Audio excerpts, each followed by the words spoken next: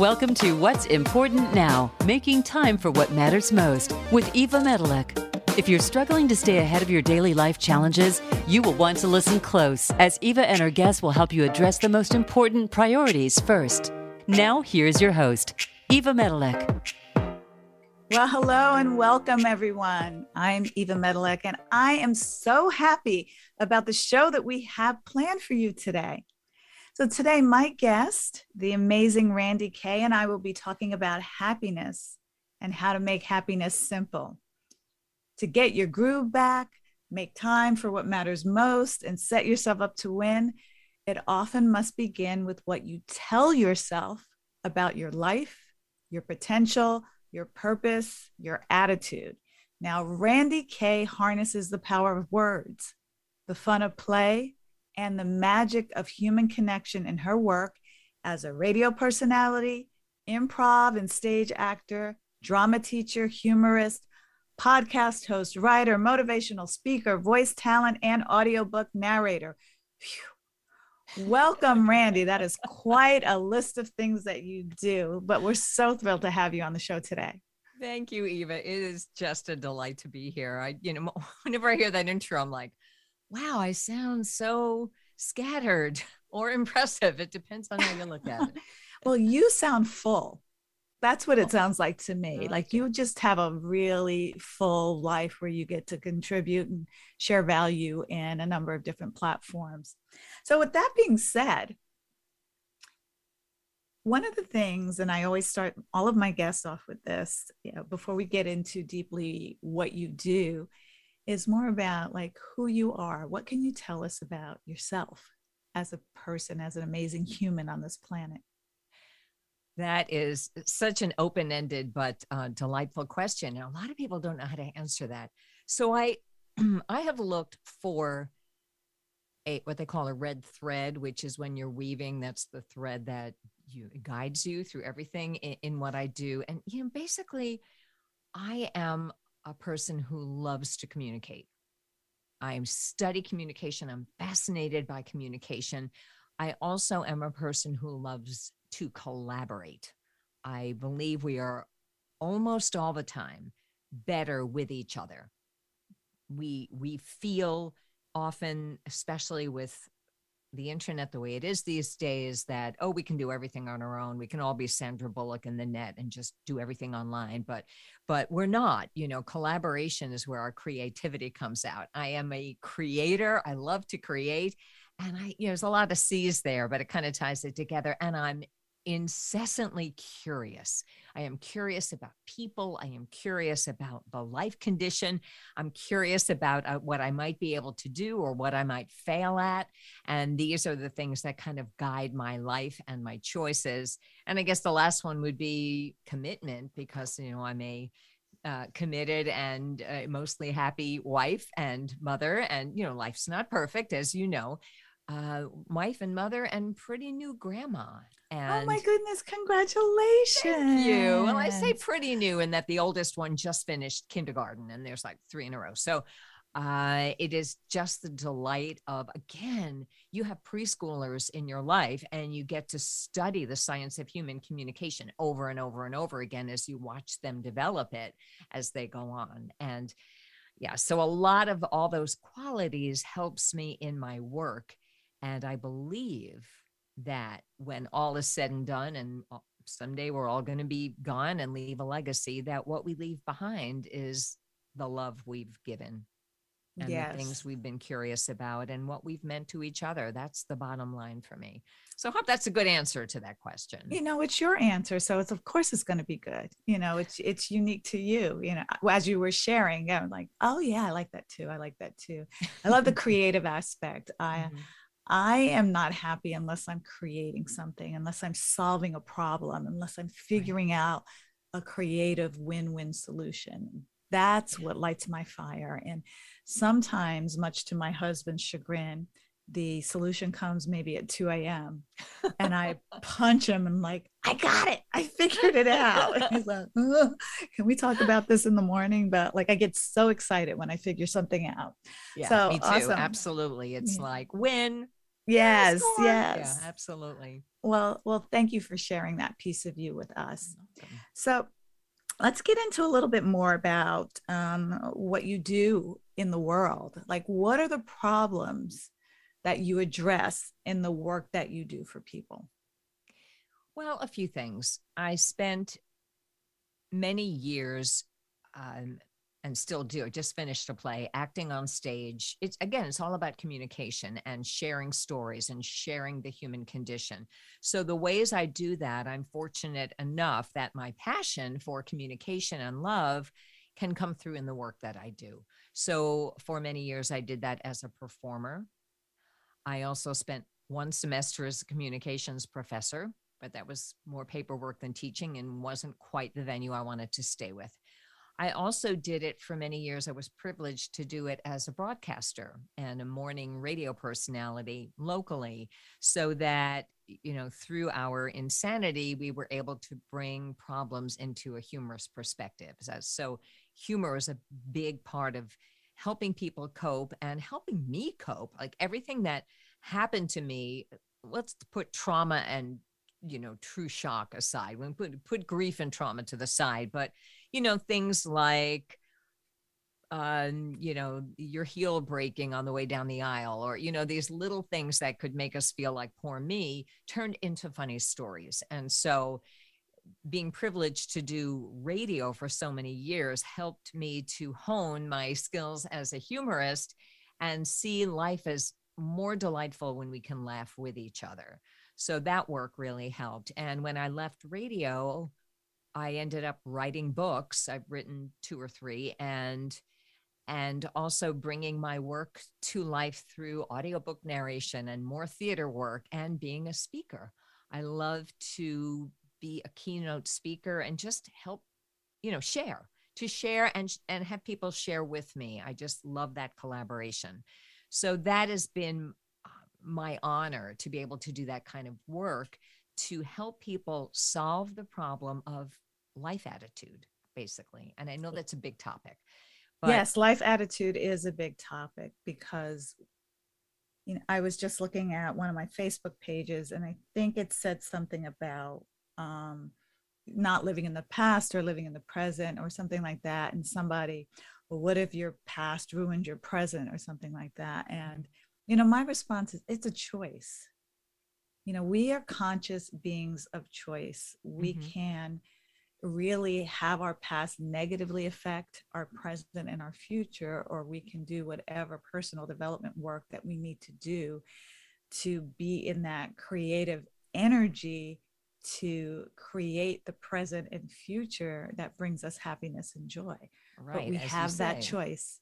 you're a problem solver, right? So if your problem is the way you're looking at your own past, there are ways to work with that. And I'm not a therapist, and I'm assuming neither are you, but we are human beings who have found a way to cope with the reality of life. I mean, stuff happens, right? And so as I've had a few challenges, as have we all. And, a couple of my biggest challenges were a husband who abandoned my family when my kids were 3 and 6 and disappeared for like 15 years, and we didn't know if he was dead or alive. So that's kind of a challenge. And another big challenge when my son developed schizophrenia, which is a huge blow to everybody. And, it's a challenge every time you lose a job, every time, there's a lot of big challenges. But the big challenge of my son's schizophrenia led me eventually to write a book of hope, of reality and hope. So the title is, has chaos and hope in the title. And as that book began to make its rounds and help people, I got the privilege to travel abroad and speak to psychiatrists and nurses and families and people and hospitals. And people would say, I would make them laugh at I'm sorry, it's a tragedy when someone you love gets a mental illness. It really is. It's like a grief that never ends. And yet there's hope in there. So, and people would say, well, how do you stay so positive and happy? And how can you even laugh about it? And I would say, well, because it is what it is. But there are ways that I can look at it where I can focus on hope, and I can focus on humor when appropriate, and I can focus on engaging with other people so we can help each other. And there are still things within this trauma to focus on. And it's not that difficult. And people would say, oh yeah, I've studied happiness for 12 years and I'm still not happy. And so I wrote another book called Happier Made Simple, because I just felt like it didn't have to be so complicated. So yeah, we tend to, as human beings, we can make things more complicated than they need to be, don't they? Yeah. How did you develop this skill as a humorist? Because finding the funny is a skill. Yeah. And being funny is a skill. I mean, sometimes we try to be funny and it's an epic fail. True. And who's receiving the comments sometimes. Exactly. And I had dated a comedian, very famous comedian actually, for a few years, many years ago. And being funny was a way of, I mean, I love to laugh. When I'm feeling, not my best self, I try to find some comedy, a Netflix comedy special or something that I can just laugh at, or funny video. Well, dog videos are my thing, but I just love to laugh. And my best friend in high school was class clown and ended up having a career in comedy as well.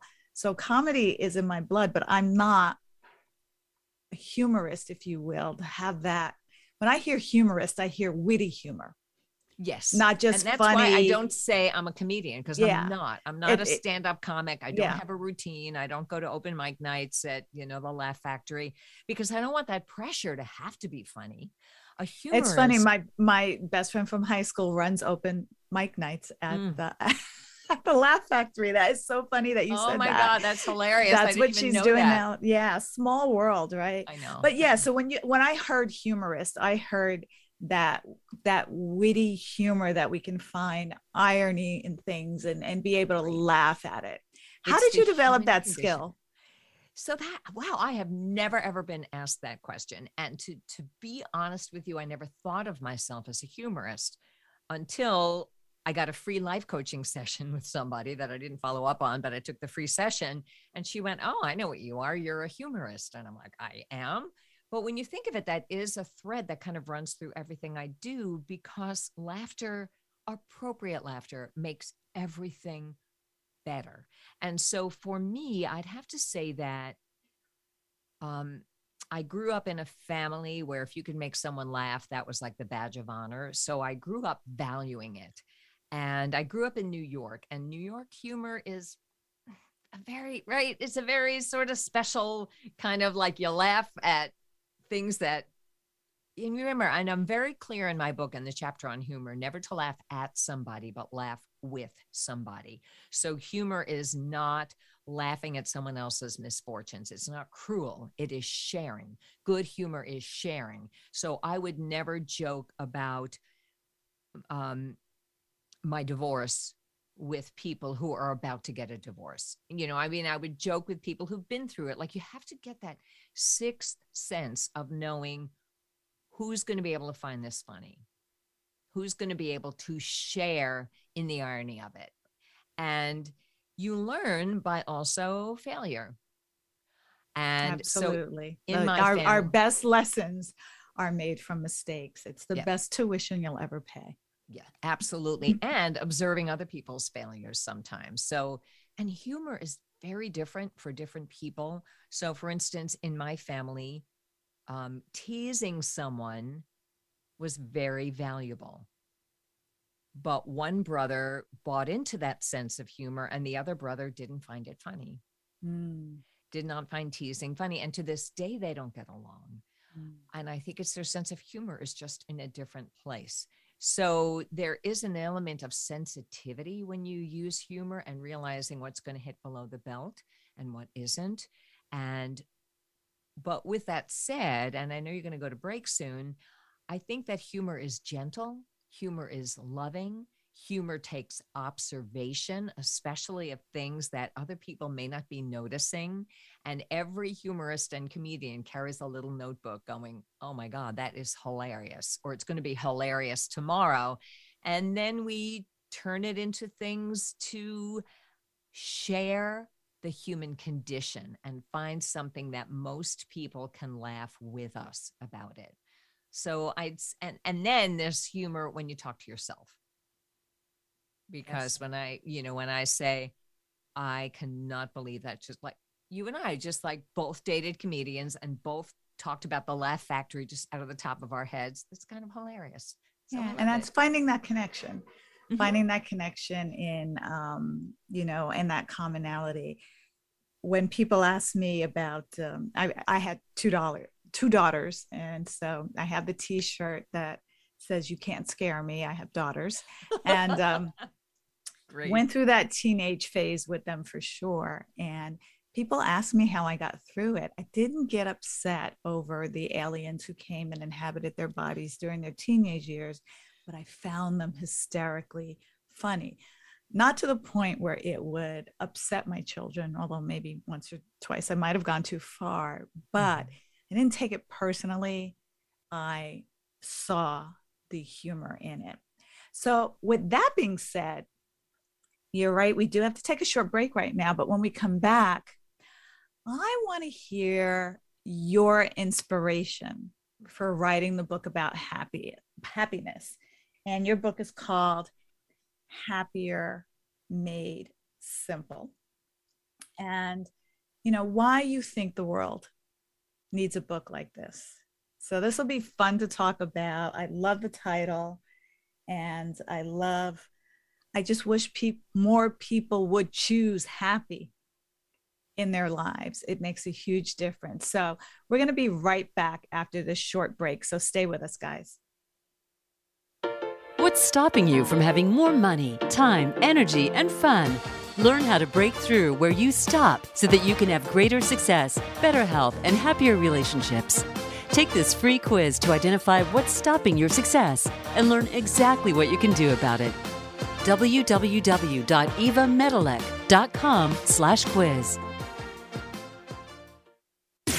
Voice America programs are now available on your favorite connected device, including Amazon, Alexa, and Google Home. Through streams with Apple Podcasts, TuneIn, and iHeartRadio, listening to your favorite show is as easy as saying the show name followed by the word podcast. Hey, Alexa, play Finding Your Frequency podcast. If that doesn't work, try adding on TuneIn or on iHeartRadio or on Apple Podcasts. Having higher levels of energy is something you choose and condition, not something you have. Exhaustion has been a challenge for over 2 years now. This is the year you can choose to change. Here are 5 things you can start doing today to reverse the burnout, stress, and overwhelm that is keeping you from living a life full of good health and happy relationships. www.evamedilek.com/reverse-burnout. This is the Voice America Influencers Channel. Be inspired.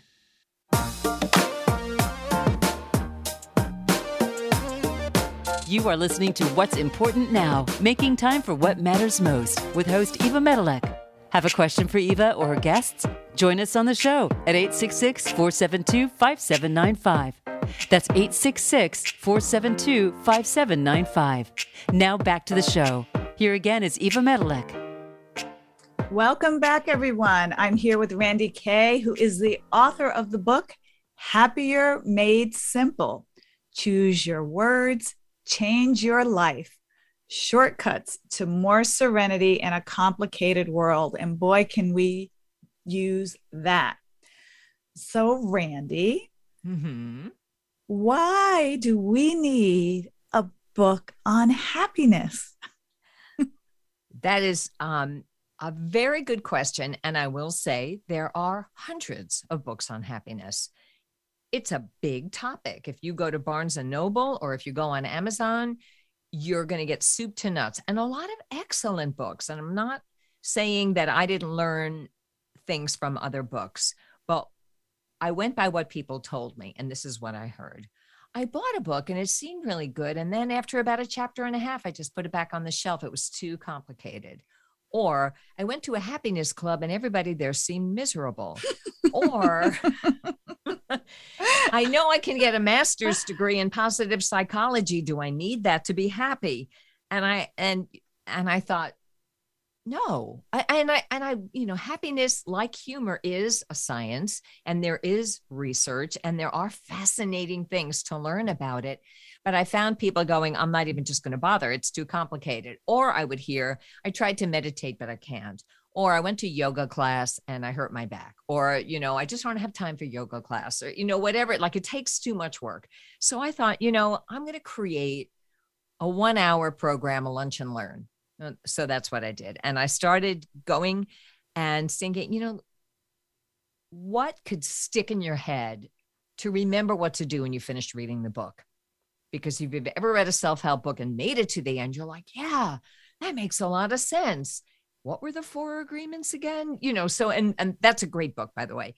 And so what I did was play with it and think of 7 core phrases or catchphrases of my own self-talk that help me to stay happier. And I'm very clear that it's not a book on happiness. It's a book on happier, because I don't think we're put on this earth to be happy 100% of the time. That's not the point. We're put on earth to meet our challenges, to reach for goals, to teach each other, to learn from each other, to do work. And there's a lot of books on there that are about reaching your dreams, making your dreams come true, positive, attract positive things to your life. I'm glad you used the word positive, because I was writing down, I'm sure you hear a lot on social media about the toxic positivity, to think positive. Yes. How can you spin the positive? And at one point it becomes more of a bypassing, or even a gaslighting, if you will, of kind of running over real things, real feelings, real emotions that aren't necessarily happy in that moment. So what I'm hearing you say, it's not a book on happiness, but it's a book on self-talk to be happier. And we've got to watch the language that we use on ourselves and on others. Absolutely. Because, to be honest with you, much sexier and better selling books are all about, you can achieve your dreams. Quit that boring job and achieve your dreams. Well, you know what? Some people like their boring jobs. So shut up. Don't tell me what I need to do. Like, that just makes me mad. Sometimes we like our boring jobs. And I'm working on a TEDx talk about the myth of work-life balance, because there's a lot wrong with that concept. And I have a lot of things to say about that. However, let's go back to toxic positivity. No, we are not supposed to be happy 100% of the time. That's not the goal. We are put on this earth with a lot of plays to be in, a lot of stages to play, a lot of situations to play out. And we are here to learn, and we are here to teach, and we are here to work, and we are here to help each other. That's what I think.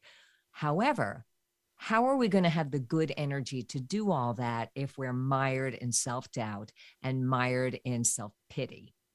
And so my 7 catchphrases are about finding happier moments in the day, so you have the energy to just make your day a little bit better and make everybody else's day a little bit better, if possible.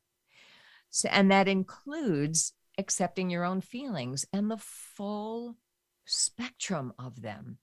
You had 2 teenagers and daughters. I have 1 daughter, 1 son. And the joke that almost always gets a laugh with and it's not a joke, but it's something I said once and everyone, could relate to it, which to me is what the humor's about. And I said, yeah, daughters, they go through a phase called whoever I am, I'm not my mother. And that starts at about, right? Okay, so you're laughing. I know this is on video, but you're laughing. And it starts at about age 12 and goes about 10 years. And you get them back around early 20s because they realize we're not so terrible. Mm-hmm. And that just is what it is. In order to self-actuate, they have to not be us. And they have to push us away. And that's part of growing up. And if you were the perfect mother, it's still going to happen. I was a morning radio personality, and I was very careful to tell my kids, I'm not going to tell any stories about you that you don't want me to tell. And I tried to do it perfectly, and they still hated it. My daughter, we have a different last name because of their dad, and she went to high school, didn't tell anybody for the first year that who her mother was. So she's just embarrassed, I mean, we're here to embarrass our children. So that's why God pays us the big bucks. Exactly. So we get paid extra to do that. Exactly. I remember distinctly I was always an involved mother as a single mom because I too, my first husband left when the kids were 6 and 3, but I was always involved. You're not serious. Exactly the same. Same age, yeah. Hilarious. If we didn't live across the country, we should get together and share war stories. Anyway, go ahead. And I was always involved in their school, the PTA, the bagel sales, all the things. And then when they get to high school, I remember they had the talk with me. This is not grammar school, Mom. You don't have to show up here. You don't have to talk to my teachers. You don't need to be so involved, because up until then, I was known as Hillary's mom or Kayla's mom, Hillary's mom or Kayla's mom. And I didn't have my own identity. And I was fine with that. Like, wow, I was a big deal until I had these kids. And then I'm just like, Mom. But yeah, there comes that point. And, to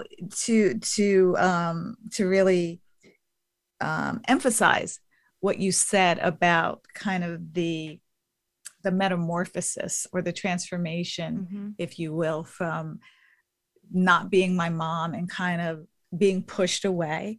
And that can be hurtful unless you find the humor in it, knowing that they come back just like we came back to our moms.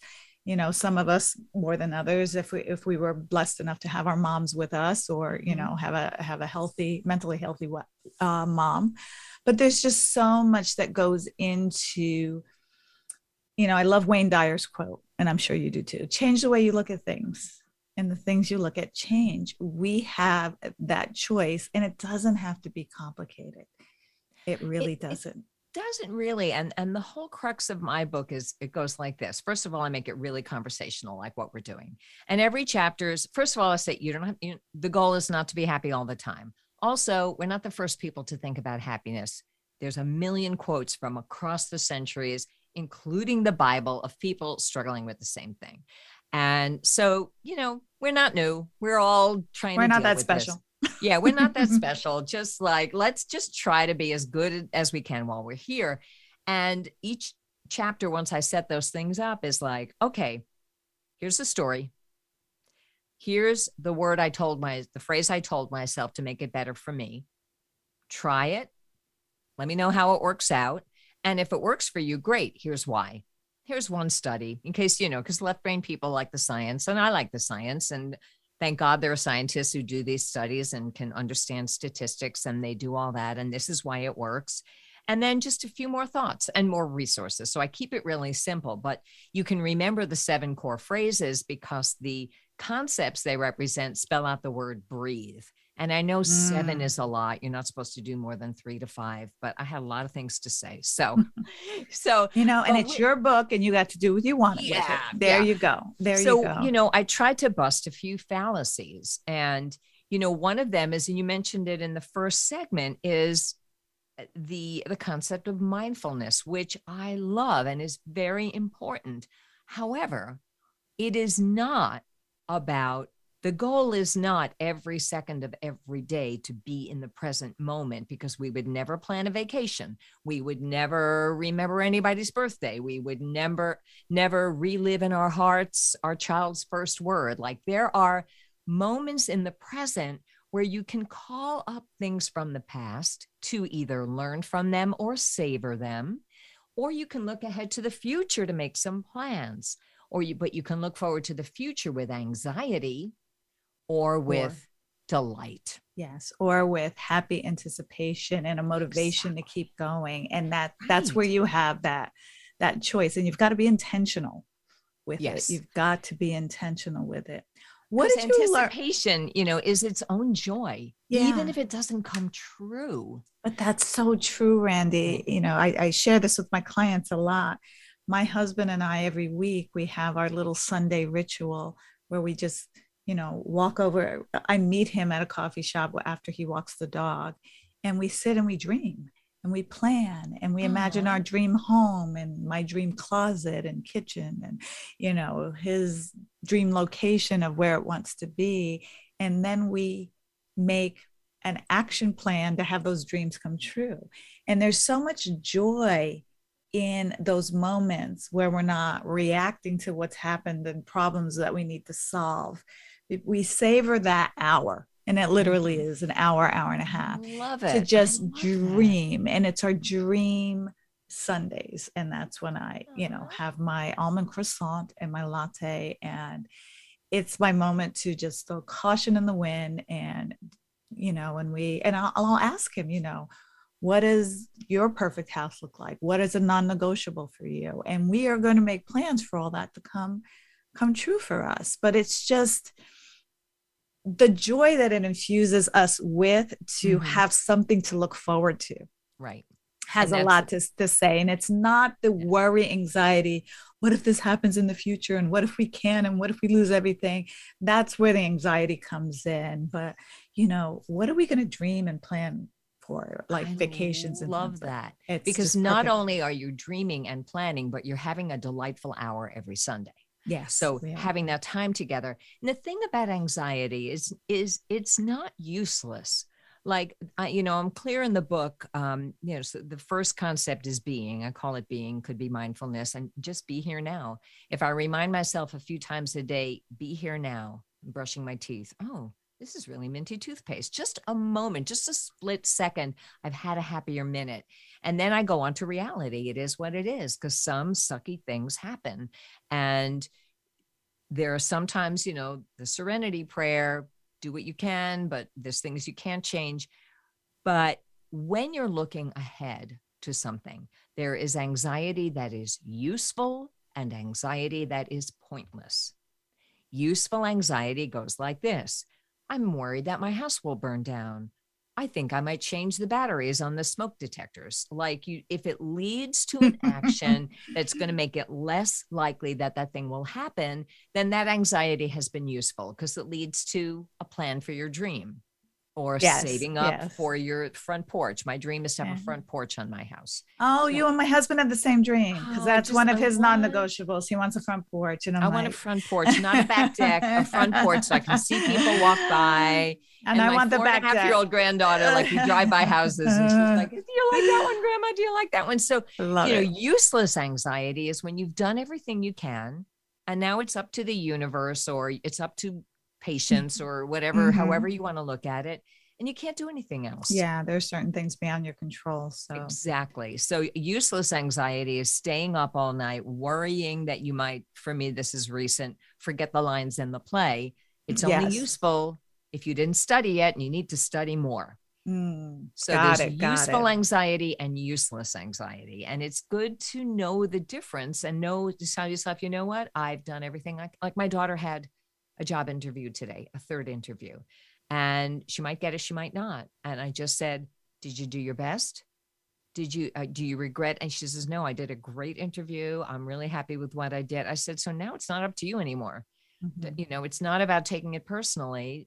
And she knows that because she's my daughter and she's over 22. So she doesn't mind my advice anymore. And we have, we get to take radical responsibility for our lives as well. And so if it's planning to make sure that your house doesn't burn down, to make sure that there's, like, for me, it's like, do I have enough dog food for this greedy little dog, and I realized today, like, oh, we're almost, out, even though I have automatic, it gets mailed automatically. Sometimes she just eats a lot more when she's in daddy's care.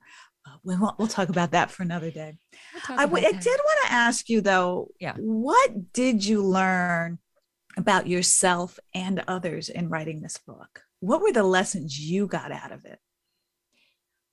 Good question. So whenever you're trying to formulate the way you live your life in a way that might help other people,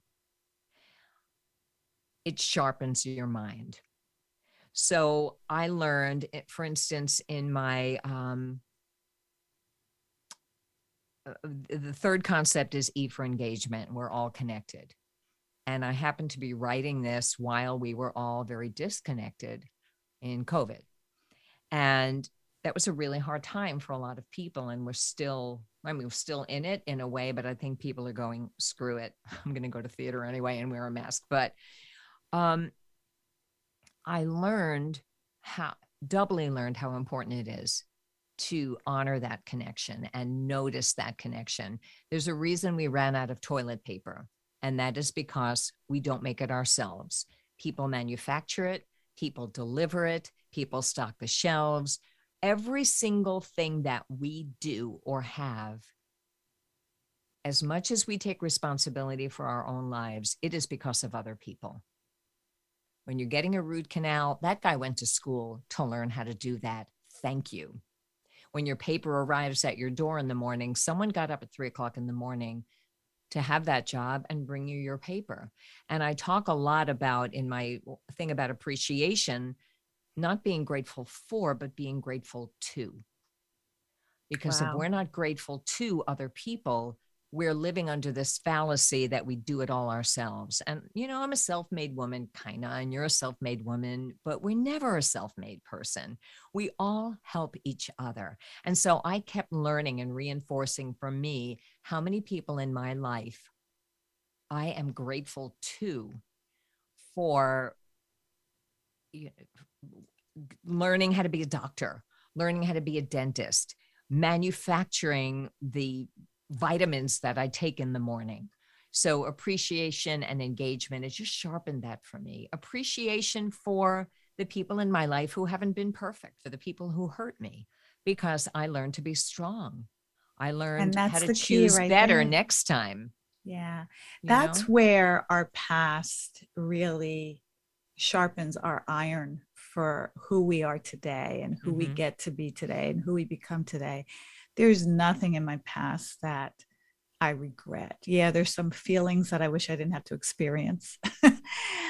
But I look at it now with, my second husband as well.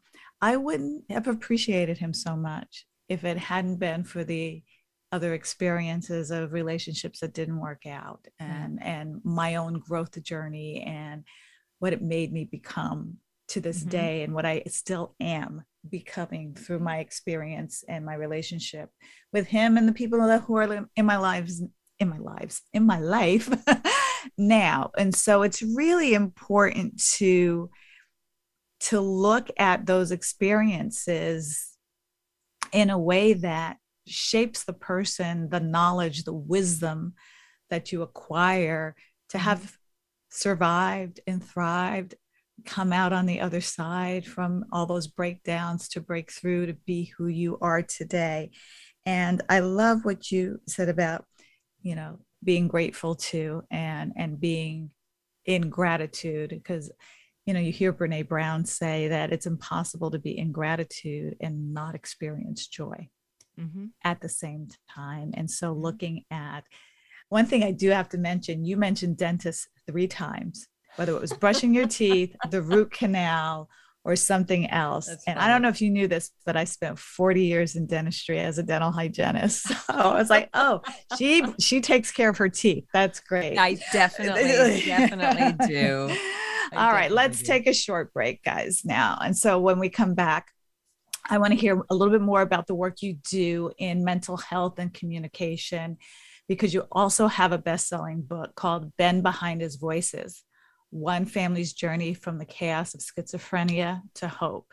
And that was nominated for a Publishers Weekly award. So stay with us, guys, to learn more about Randy's many talents. We'll be right back. Having higher levels of energy is something you choose and condition, not something you have. Exhaustion has been a challenge for over 2 years now. This is the year you can choose to change. Here are 5 things you can start doing today to reverse the burnout, stress, and overwhelm that is keeping you from living a life full of good health and happy relationships. www.evamedilek.com/reverse-burnout. If you're an influencer, you don't follow the trends, you set them. Voice America influencers are involved in creating change in personal and professional lives, collaborating and driving value to make our lives better. We have world-renowned thought leaders, speakers, authors, entrepreneurs, artists, and some of the most influential voices today. Listen in today to what they have to say. Engage in the conversation. The Voice America Influencers Channel. Be inspired. Answer the call. What's stopping you from having more money, time, energy, and fun? Learn how to break through where you stop so that you can have greater success, better health, and happier relationships. Take this free quiz to identify what's stopping your success and learn exactly what you can do about it. www.evamedilek.com/quiz. We don't follow, we lead. Join us, the Voice America Influencers Channel.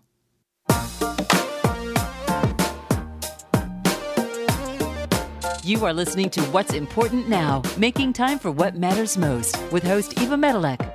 Have a question for Eva or her guests? Join us on the show at 866-472-5795. That's 866-472-5795. Now back to the show. Here again is Eva Medilek.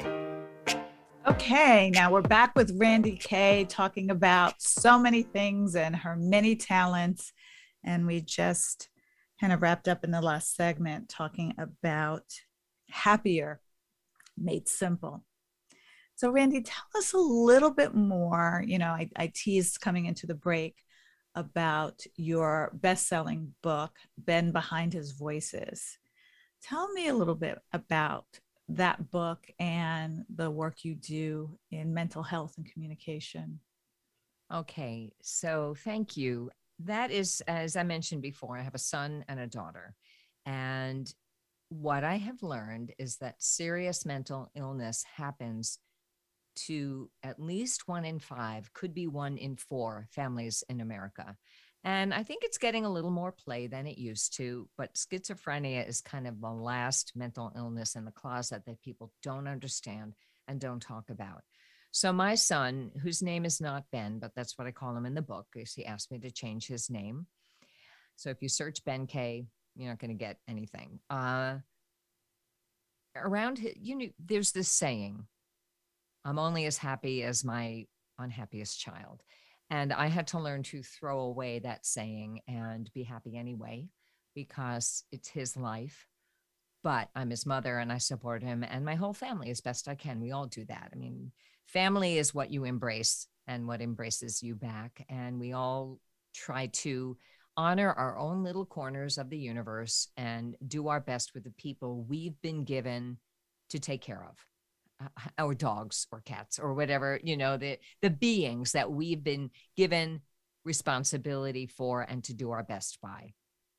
So my son, as I mentioned, their dad left when they were 3 and 6, and I raised them alone as well, just like you. And it was, we were doing great.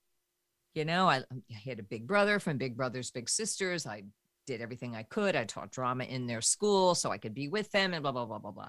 And it was all going pretty well. I'm like, all right, I wish they had a dad. I can't be a dad, but we have some teenage angst here, but we're doing okay. I done good. Well, then my son started taking the teenage angst and it got worse and worse and worse and worse, and ended with dropping out of high school, excessive use of pot, and to the point where he was out of control just at the time when my friends' kids were becoming human again, if you will. And after much learning and many attempts to fix him and normalize the situation, I came to realize that he had a serious mental illness called schizophrenia. And I did my research and I read a lot of books and consulted a lot of people, and eventually he was homeless for a while. It's a whole story that's in the book, but he came back to the bosom of our family with the boundary that he would do what the psychiatrist said. And after some rebellion, he did. And that followed. It's a horrible illness and it keeps developing. So when my book came out, he had 7 hospitalizations, was finally stable on a medication that stabilizes, doesn't cure, but stabilizes, like insulin for a diabetic, and was living in a group home and was stable and part of our family again and had promise for a future.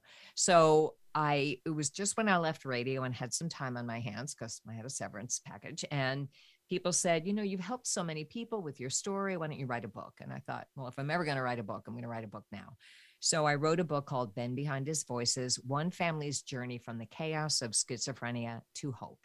And it came out about 10 years ago now and was nominated for a Publishers Weekly award. And then, he had another relapse because living with someone with mental illness is like a game of chutes and ladders, and was back in the hospital. And then we got him stabilized again, and he lived with us for 9 years and got to the point where he was working full time and driving a Lexus. And, all seems good, but it's never 100%. But I learned to say it is what it is. One of my phrases in my book. And now what? What can I do? What can't I do? All will be well. It's his journey. There are a lot of catchphrases that helped me through whenever I started feeling sorry for myself. And also humor did too. I'm like, he's finding his inner voice is more interesting than me. Isn't that interesting? And you just try to find the humor when you're not in crisis, Yes. So these 7 core phrases, I even wrote a blog post on Ben Behind His Voices about how these 7 phrases help our family through.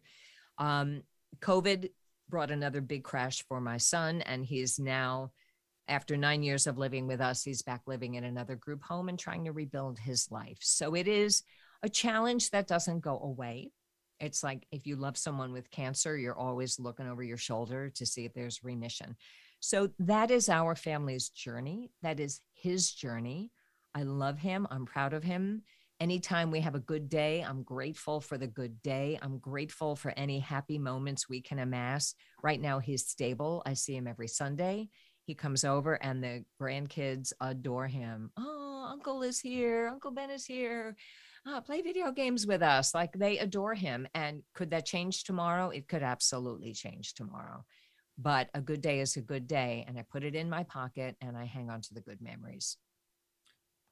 It's really important as a parent or a loved one, even of someone that struggles with a mental illness or a mental disease, if you will, like it would be cancer or alcoholism or whatever disease brain illness, affects your brain, to know that certain things are beyond our control and we can't fix it and make it better. And it's not our fault. It's something else we kind of have in common, where I had to learn that as well and not be so trying so hard to be the one to bring them to that other side of healing, as they're an adult and in their adult journey, and to trust the medical professionals, or in some cases create that boundary that protects what I've created in my home from the effects of that mental illness. Yes. And let them be on their own journey. That is really powerful. And it's something that I was fortunate enough to be able to move with a little bit of ease into, after realizing that there really is nothing I can do, especially when it comes to the gaslighting and some of the narcissistic behavior that can accompany certain mental illnesses and mental diseases of the brain. And to really just protect myself and my family from the effects of that, from the poison that can spill out to other families, without feeling, and this is the key here, without feeling guilty or responsible in a way for that, but to really just give that individual the space that they need to be on their own journey of healing. And that can't be easy for a lot of parents. It can't be easy. It's never, I think every parent, there's 2 things I talk about parenting. One is it's the most humbling experience in the world, because you don't have the control you think you have. You're not going to, I had a son first, and I'm like, oh, great. I can now make a perfect man from scratch. I'll give him the right kind of love. And I used to teach him when he was 6, like, when your wife comes home from work and says, I had a bad day, don't say, oh, it couldn't have been that bad. You have to say, oh, honey, I'm so sorry. Tell me about your bad day. Like, it was like a joke, but I was like, I'm going to create the perfect man. And then this illness comes along to steal him away. It's like you talk about adolescence. It's like the invasion of the body snatchers. Like, who took my lovely children and gave me these, but they don't grow out of it with a mental illness. Exactly. You hit the nail right on the head, because I always had that hope.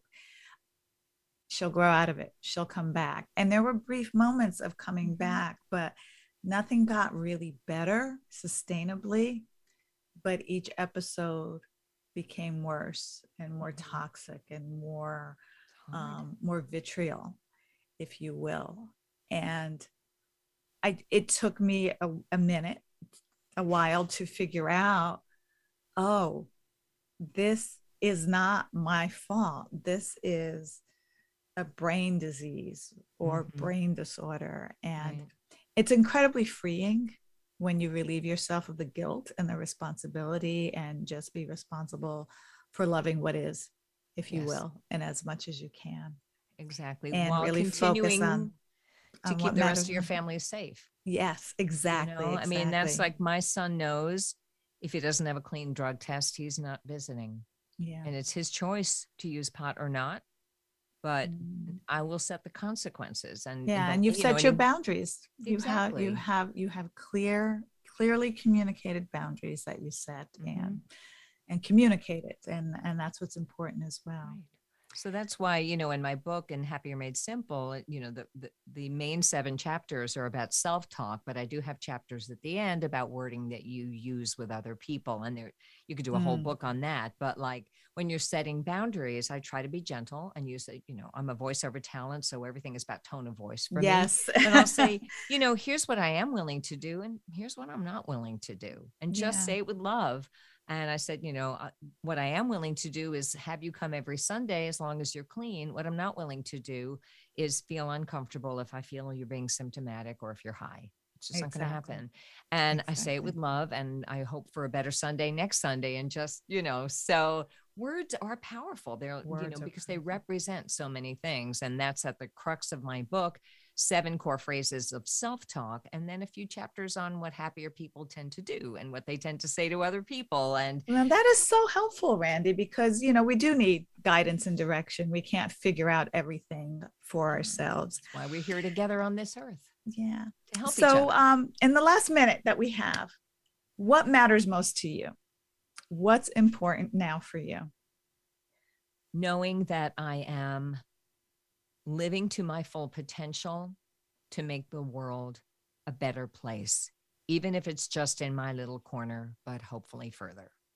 Awesome. Thank you for sharing. Share that. laughter. Yes. And share laughter. And how can folks get in touch with you to learn more about you and get their hot little hands on your book?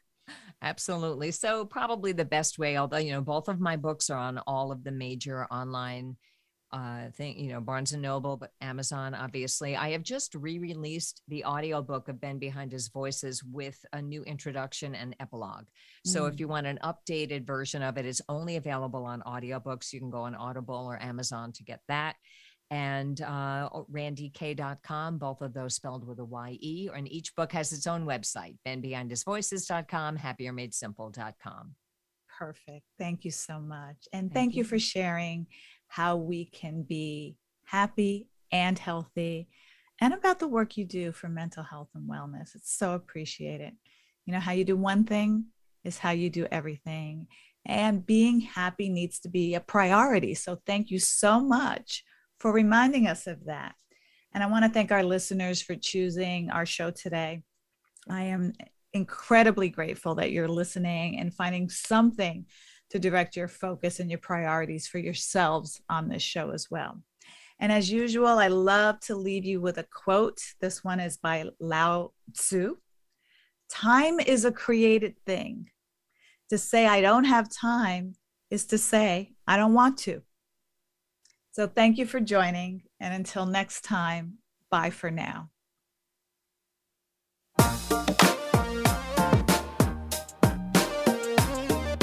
Thanks for listening to What's Important Now, Making Time for What Matters Most with Eva Medilek. We hope we've been able to inspire you with today's show to take control of your own life and focus on the win. What's important now? Until we talk again, have a beautiful week.